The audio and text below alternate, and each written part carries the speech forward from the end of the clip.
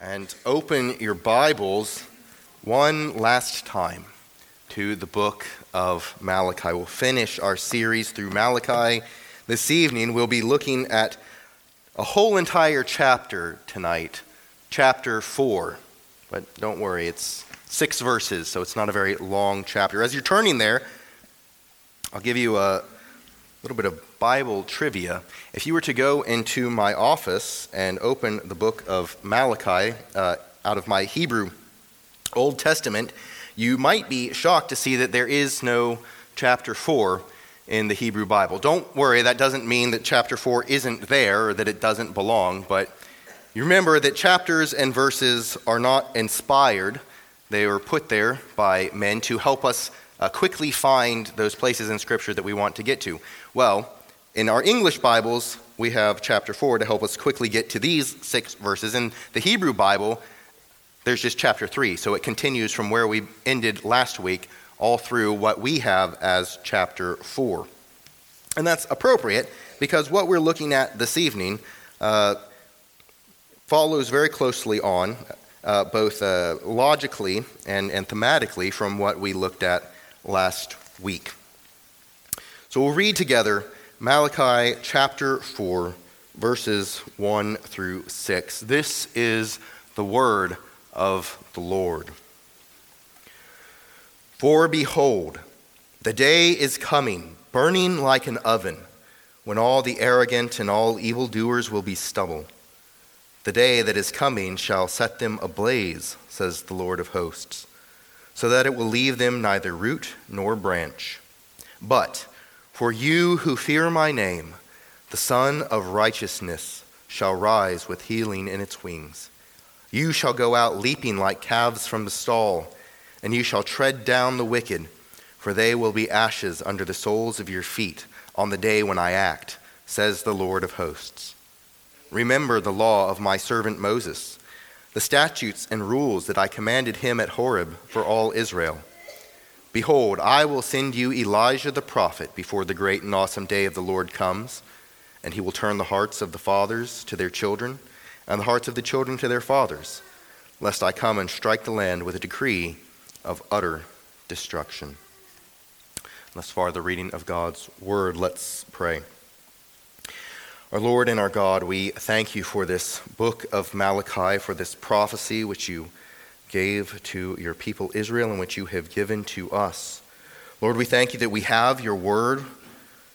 We have it for doctrine, reproof, correction, and instruction in righteousness, that we might be thoroughly equipped. We pray, O Lord, that you would use your word tonight to instruct us, to teach us, to reprove us, to equip us thoroughly, to point us to Christ. We ask in his name. Amen. Amen. Well, I'm not sure if I know everyone's last name here tonight. So if this is your last name, please don't be offended. I find this to be a very fascinating last name. But how would you like it, or what would you think if your last name was Wigglesworth? We all chuckle a little bit. It might seem a little strange to our ears, but there's many people throughout history whose names have been Wigglesworth. One in particular was a Puritan pastor, theologian, physician actually, and poet in New England during the 17th century. So he lived in the 1600s. This Michael Wigglesworth wrote a poem that he had published in 1662. The poem is called The Day of Doom, a poetical description of the great and last judgment. It's an incredibly long poem, 224 stanzas, and when it was first published, it was one of the most popular books in New England. Everybody knew about Michael Wigglesworth. Everybody knew about this poem. 1 in 20 people bought the published work. Well, in this poem, Wigglesworth wrote, as I said, 224 stanzas warning unrepentant people of the coming judgment when Christ would return. He warned false professors, people who said they were Christians but did not have a true and lively faith. He warned them of the coming judgment, and he wrote this poem to encourage believers of the glory of Christ's return, to stir them up. Well, 224 stanzas is quite a bit of reading to do, especially concerning the return of Christ. About 400 years earlier, Prophet Malachi wrote, 3 verses? About the same day. He was inspired by the Holy Spirit. Some 400 years before Michael Wigglesworth wrote The Day of Doom, the prophet Malachi prophesied to Israel concerning the day of the Lord. This is the final thing which prophets of the Old Testament proclaimed to the people of Israel before there was a 400-year or so silent period before the coming of Christ. And in this last final portion of Malachi's prophecy to the people of Israel, he reminds them, the Lord is coming. The day of the Lord is coming. Be prepared. Be prepared. The Lord will return. The day of the Lord will bring with it certain things. And so in light of that, Malachi says, be ready. Be ready for Christ's return. That's the way we could put it now. And that's how we will look at this text this evening. That this prophecy tells us that the day of the Lord is coming. Be prepared. So we'll look at it under 2 different headings. First, in verses 1 through 3, we'll see that the day of the Lord is coming and what the day of the Lord brings with it. Verses 1 through 3, very briefly. And then in verses 4 through 6, we will see that we should be prepared. We'll see how the Lord prepares his people. How Malachi told the people they ought to be prepared. Very simple. What the day of the Lord brings, 1 through 3. How the Lord prepares his people, 4 through 6. And in this, I think we'll see glorious things concerning the Lord, glorious things concerning Christ, glorious things concerning the return of God and how he prepares his people for Christ's return. So with that in mind, let's turn our attention to the Word of God and see what he says, especially about what the day of the Lord brings. In verses 1 through 3, we read these words, For behold, the day is coming, burning like an oven, when all the arrogant and all evildoers will be stubble. The day that is coming shall set them ablaze, says the Lord of hosts, so that it will leave them neither root nor branch. But for you who fear my name, the Son of Righteousness shall rise with healing in its wings. You shall go out leaping like calves from the stall, and you shall tread down the wicked, for they will be ashes under the soles of your feet on the day when I act, says the Lord of hosts. The Lord says simply here, there's 2 things which the day of the Lord brings. It brings judgment for God's enemies, and it brings joy for God's people. Look at verse 1.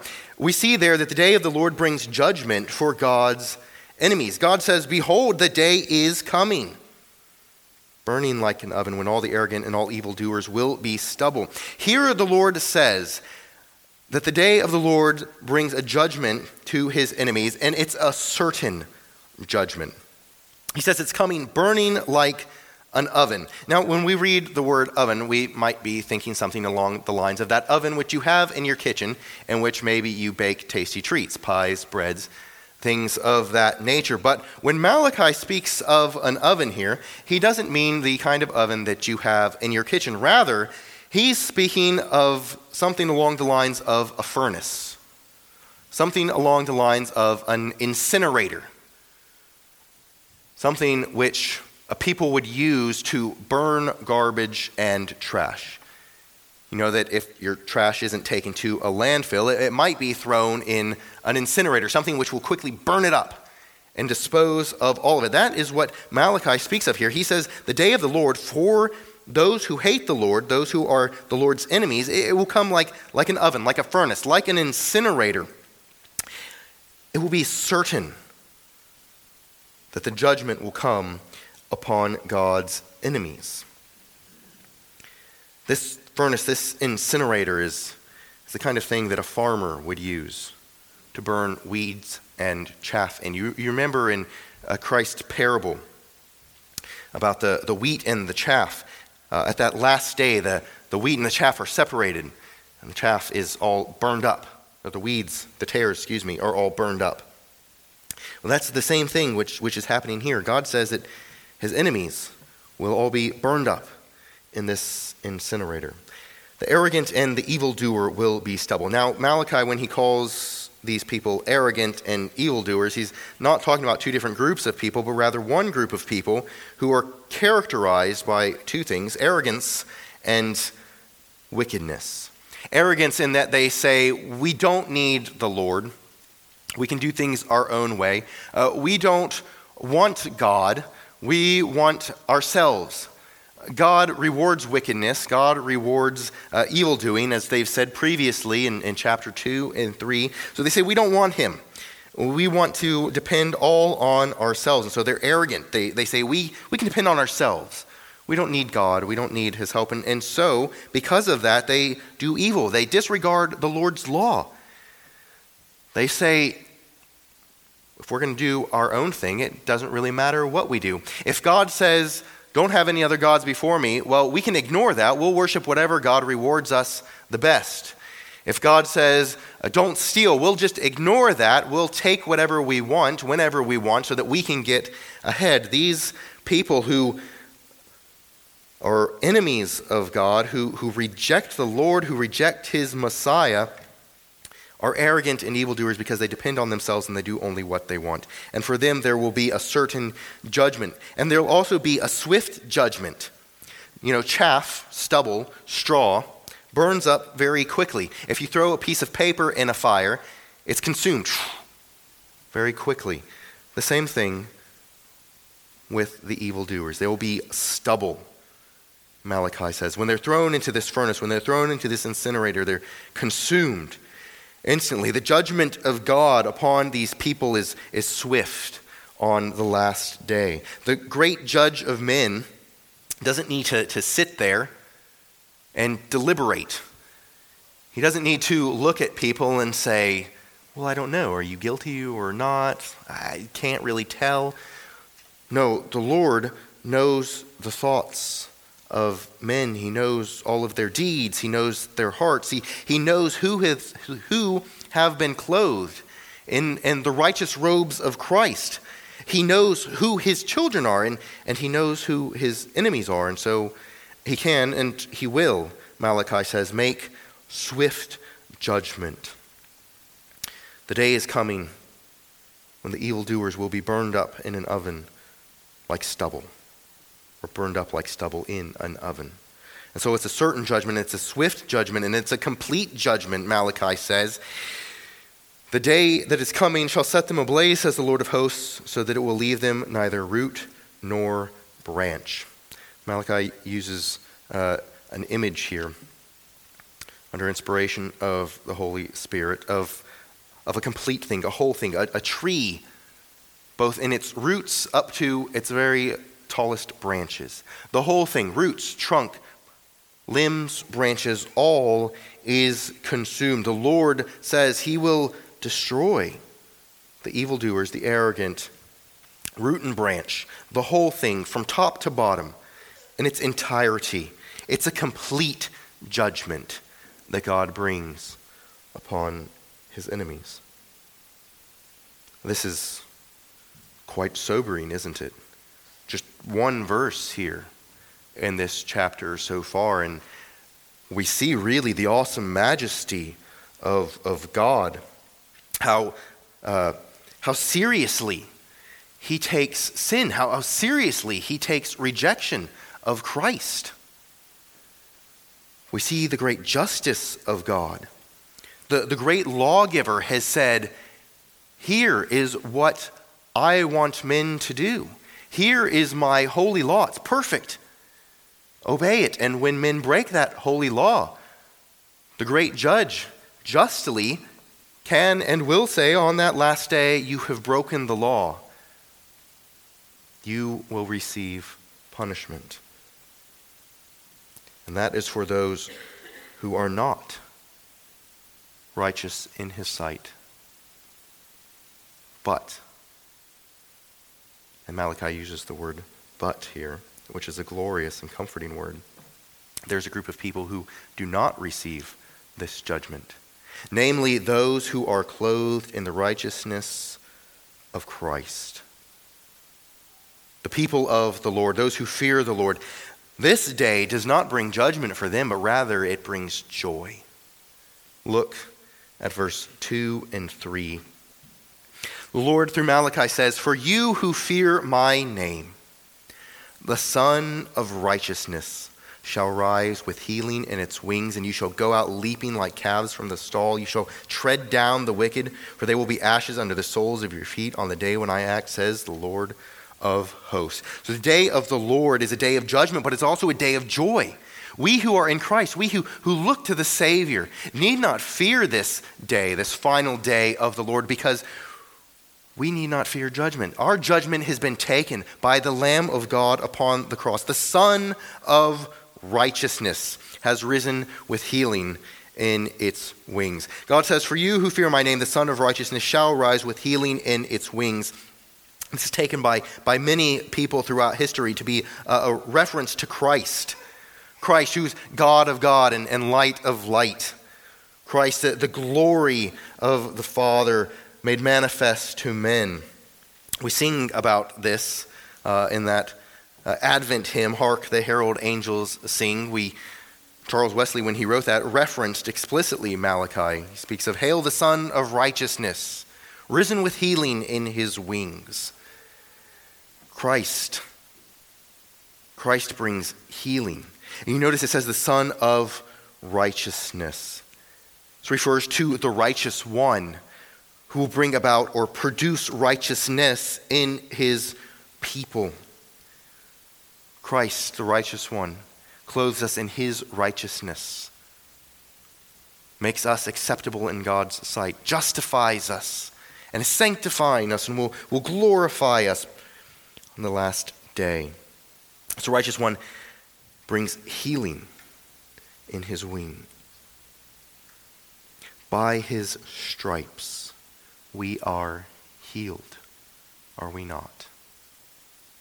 So this Christ comes for all who fear the Lord. For those who turn and look to the Savior of men, there is healing, spiritual healing.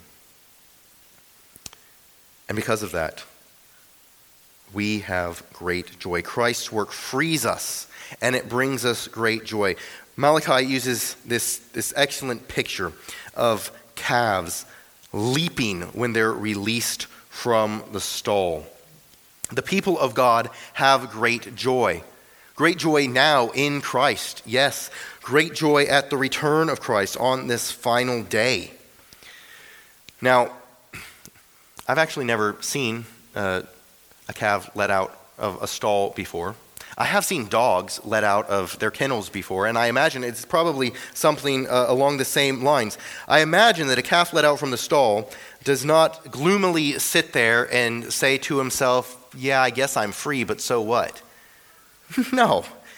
No, that calf goes out into the field and he says, "I have my freedom." And he frolics and he plays and he delights in the green grass and he delights in the blue sky, and I think probably brings great glory to his maker in doing that. Malachi uses this picture to describe those who have been healed by the Son of Righteousness. They go out leaping, taking joy in the God of their salvation, rejoicing, and so we should be. We will be exceedingly joyful on that day when our Savior returns, for we will see him face to face. But even now, we can and we should be joyful, shouldn't we?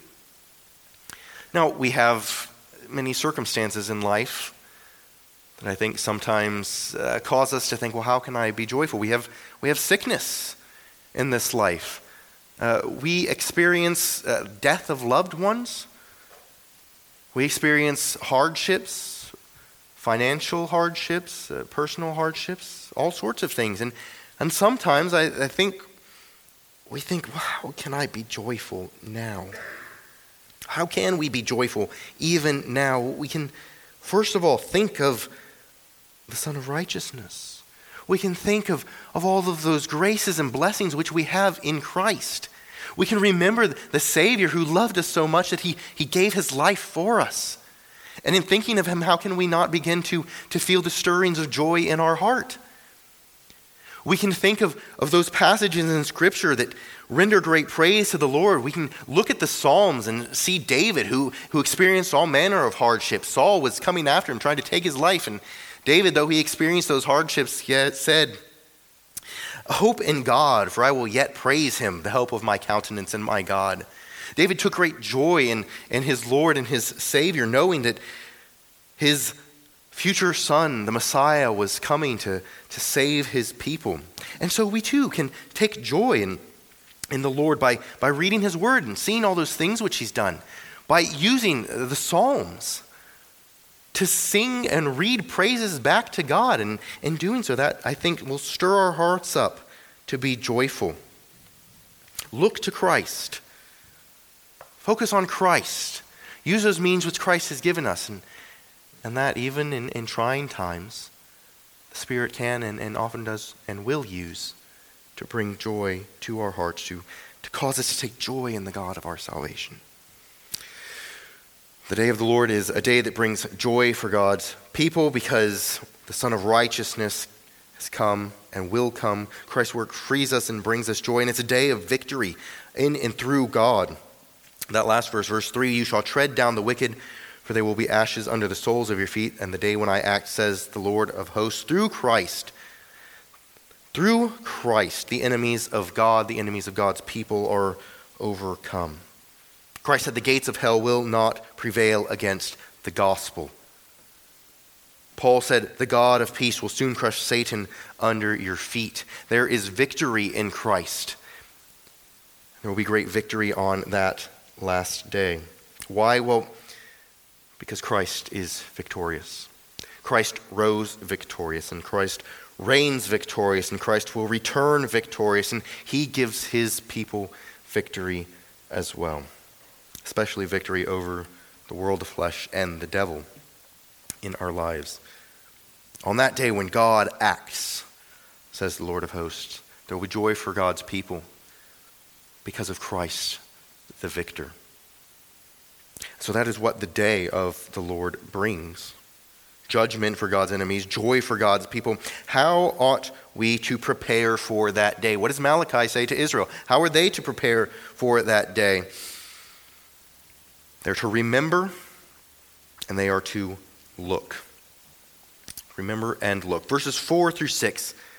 Malachi says these things. "Remember the law of my servant Moses, the statutes and rules that I commanded him at Horeb for all Israel. Behold, I will send you Elijah, the prophet, before the great and awesome day of the Lord comes, and he will turn the hearts of the fathers to their children and the hearts of children to their fathers, lest I come and strike the land with a decree of utter destruction." The Lord reminds his people, and the Lord reminds us by the words of Malachi that we are to remember. Remember what Moses wrote, he says. In this we see that the Lord prepares his people for that day through his word. This word remember that Malachi uses here, remember the law of my servant Moses, doesn't just mean to have something memorized. It doesn't just mean that you think of the Bible. It doesn't just mean that you say, okay, I have the 10 Commandments memorized, and I have the Lord's Prayer memorized, and I have Romans 8:28 memorized. Those are good things. But when God says to remember in his word, it's not just looking back and thinking about God's word, about God's law, but it's acting on what you remember. It's taking action. It's remembering that God has said all of these things in the 10 Commandments, and so on humble reliance on the Holy Spirit, we will endeavor to do what God has commanded us to do. It means that when God says, repent and believe the gospel, we cry out, Lord, give us repentance and give us faith in Christ We take hold of Christ and his promises. When God says, remember, he says, think about what I have said and take the appropriate action in response to it. And this is why it's so important for us to hide God's word in our hearts. Not just to have the words of Scripture memorized. That is a good thing, and we all, I think, ought to endeavor to memorize more Scripture, but to meditate on it, to think about it, to mull it over, to chew on it over and over again, to think about what God has said and then seek to do it, to say, Lord, help me to do all of these things, to talk about it with one another, to discuss Scripture, to discuss sermons that we hear, to take it all in and make it a part of our lives. Not just an act of rote memorization, something which we might do with our multiplication tables or something, but to make it part of who we are, what we are, how we are. So I would encourage you and exhort you to seek to memorize more Scripture and meditate on more Scripture and make it more a part of your life. To remember it. God says, remember the law of my servant Moses, the statutes and rules that I commanded him at Horeb for all Israel. See, this wasn't just the words of Moses that Moses randomly came up with and gave to the people of Israel, but this is God's word that he gives. And in reminding his people through Malachi to remember the law of Moses, God says essentially, remember and obey the covenant which I have given. The law of Moses is the covenantal obligations of God's people, that agreement which God made. He said, do this and you will receive blessings, covenant blessings, which in a few weeks in our morning reading we'll read about in Deuteronomy 28. So God says that this is covenantal obligation, but also in telling his people to remember the law of his servant Moses, God is pointing forward to Christ. Remember what Jesus said, all of the law and the prophets speaks of me. So in remembering the law of Moses, remembering the ordinances, remembering the sacrifices, remembering the festivals, all of God's people were to keep in mind all of these things which would point them forward to the coming Messiah, to keep that in their minds as they prepared for his coming, as they watched for his coming. The word of God given to them through Moses was to remind them and point them to Christ, even as God's word now points us to Christ. We should look to see Christ in all of Scripture. When we read it, we should say, how does this remind me of Christ? How does it point me to Christ? Where is Christ? I want to see him. That's what God's word does for us, and that's how God prepares his people in his word, by directing them to Christ, reminding them of Christ. So God tells his people, remember what Moses wrote. I'll prepare you through my word. But then he says, look. He says, look for Elijah. Behold, I will send you Elijah the prophet before the great and awesome day of the Lord comes. He will turn the hearts of fathers to their children and the hearts of children to their fathers, lest I come and strike the land with a decree of utter destruction. So look for Elijah. Who are the people to look for? Well, Elijah was, after Moses, considered the greatest prophet of the Old Testament. He was the paradigm of the prophet, as it were. Moses gave God's law to the people. Elijah is the one who began to preach God's word to God's people in his role as a prophet. Now, there were other prophets before Elijah, certainly, but he is the one who really began to exemplify the office of a prophet in the Old Testament. And so God says to look for Elijah, not a resurrected Elijah or a redescended Elijah, since Elijah was taken up to heaven in the fiery chariot, but to look for one who would come in the spirit of Elijah, one who would come preaching the coming of the kingdom, one who would preach the need for repentance. Repent, for the kingdom of heaven is at hand. One who would prepare the people for the coming of Christ, one who said, look for Christ. Behold, the Lamb of God who takes away the sins of the world. Now, from your knowledge of Scripture, I'm sure you all know who it was who came in the spirit of Elijah. Christ said John the Baptist was a fulfillment of this prophecy. In Matthew 4, he says that if you can receive it, John was Elijah who is to come. So John the Baptist came in the spirit of Elijah, preaching the kingdom of heaven, preaching repentance, preaching people look to Christ. And this might raise a question in our minds. Well, Malachi here says he's going to send Elijah before the great and awesome day of the Lord comes, but the great and awesome day of the Lord hasn't happened yet. What's going on there? I think one way to explain this, I think a very helpful way to understand this, is that the Old Testament gives broad prophecies of Christ's future coming. It doesn't distinguish really all that clearly between Christ's first and second coming. And so Malachi here is prophesying of the first coming of Christ together with this final day, this day of the Lord. And so John, as Elijah had preceded Christ's first coming, the inauguration of the last days that we live in now, but not the final day necessarily, the great and awesome day of the Lord Christ's return and judgment. He precedes that, certainly, as well. But in his prophecy here, Malachi is not necessarily saying that it's going to be very neatly and shortly in a line. John the Baptist would come and proclaim the coming of Messiah before Messiah's coming, and he did come. So John's preaching did what it was supposed to do. And what was the Lord going to do? What did the Lord do? What is the Lord doing now through preaching? What does he say in verse 6? He will turn the hearts of fathers to their children and the hearts of children to their fathers, lest I come and strike the land with a decree of utter destruction.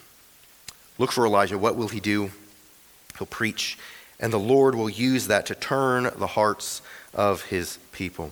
This phrase is used in the Old Testament typically to speak of repentance. Through the preaching of this Elijah to come, the Lord would work repentance in the hearts of his people. He would turn their hearts, fathers to children, children to fathers. Elijah would preach the need for covenant renewal. And so God's people, through the preaching of God's word, would be convicted by the Holy Spirit. And in the work of the Holy Spirit, their hearts would be turned back to God. John preached repentance, turning from sin, turning to God, very much in the same way that Elijah preached that Israel needed to turn from their idolatry back to the true God. And the Spirit used John's preaching to bring repentance, just as he used Elijah's preaching to bring repentance in Israel during Elijah's day. And so John the Baptist came in the spirit of Elijah, preaching the coming of the kingdom, preaching repentance, preaching for people to look to Christ who would come. And God gives preaching now to prepare us for the great and awesome day of the Lord. While preachers are not Elijah, per se, I don't think Matt or myself would make that claim at all. Preachers do have a prophetic function in that they are to point people to the true and living God like Elijah. That they are to expound God's word, proclaiming to people the glories of God. They are to point to Christ, point to the Lamb of God who takes away the sins of the world like John did. So God uses his word, which points us to Christ, and he uses the preaching of his word to point us to Christ. That's how he prepares his people for Christ's return. He prepared his people through his word and through the proclamation of his word And he even now prepares his people through his word and the proclamation of his word. And this is so wonderfully helpful, isn't it? The Lord is the one who does this work. The Lord is the one who prepares us for his coming. He says, remember the law, but then he says, it's the law that I commanded. I'm the one who speaks to you. He says, look for Elijah, but he says, I am the one who will save you, who will heal you, who will prosper you. The Lord prepares his people because he wants his people, those whom he loves, those who he has loved from before the foundation of the world, to be prepared for his returning, when they will have great joy in the return of their Savior, in the return of Christ. He wants us to be prepared now, looking even now to the return of Christ, confident in Christ, so that we might cry out with the saints throughout time, Maranatha, come Lord Jesus, delighting in our Savior. Let's pray. Our Lord and our God, we thank you for this book of Malachi which you have given. Lord, we thank you that you have taught us of this day, the last day, which you will separate the sheep from the goats, which you will gather your people together, which you will glorify yourself in them. Father, we thank you that you have given us your word to prepare us. We thank you that you give to your church people to proclaim your word, to proclaim the gospel of Christ to the ends of the world so that people might look to him and be saved, to proclaim the gospel in the congregation of your people so that they might be built up and edified, pointed more and more to Christ. Father, we pray that you would use your word, that you would use the proclamation of your word to that end, to grow, to strengthen, to increase the faith of your people, to glorify yourself in all the earth. We ask these things in Christ's name. Amen. Well, let's take a few moments now to meditate upon this truth of God's word. Christ is coming back, and this is a glorious truth. This is a wonderful truth. The Lord will return. Let's think about this thing. Let's think about these great gifts that he has given to us to prepare us for his return, his word, the preaching of his word, as we take a few moments and meditate.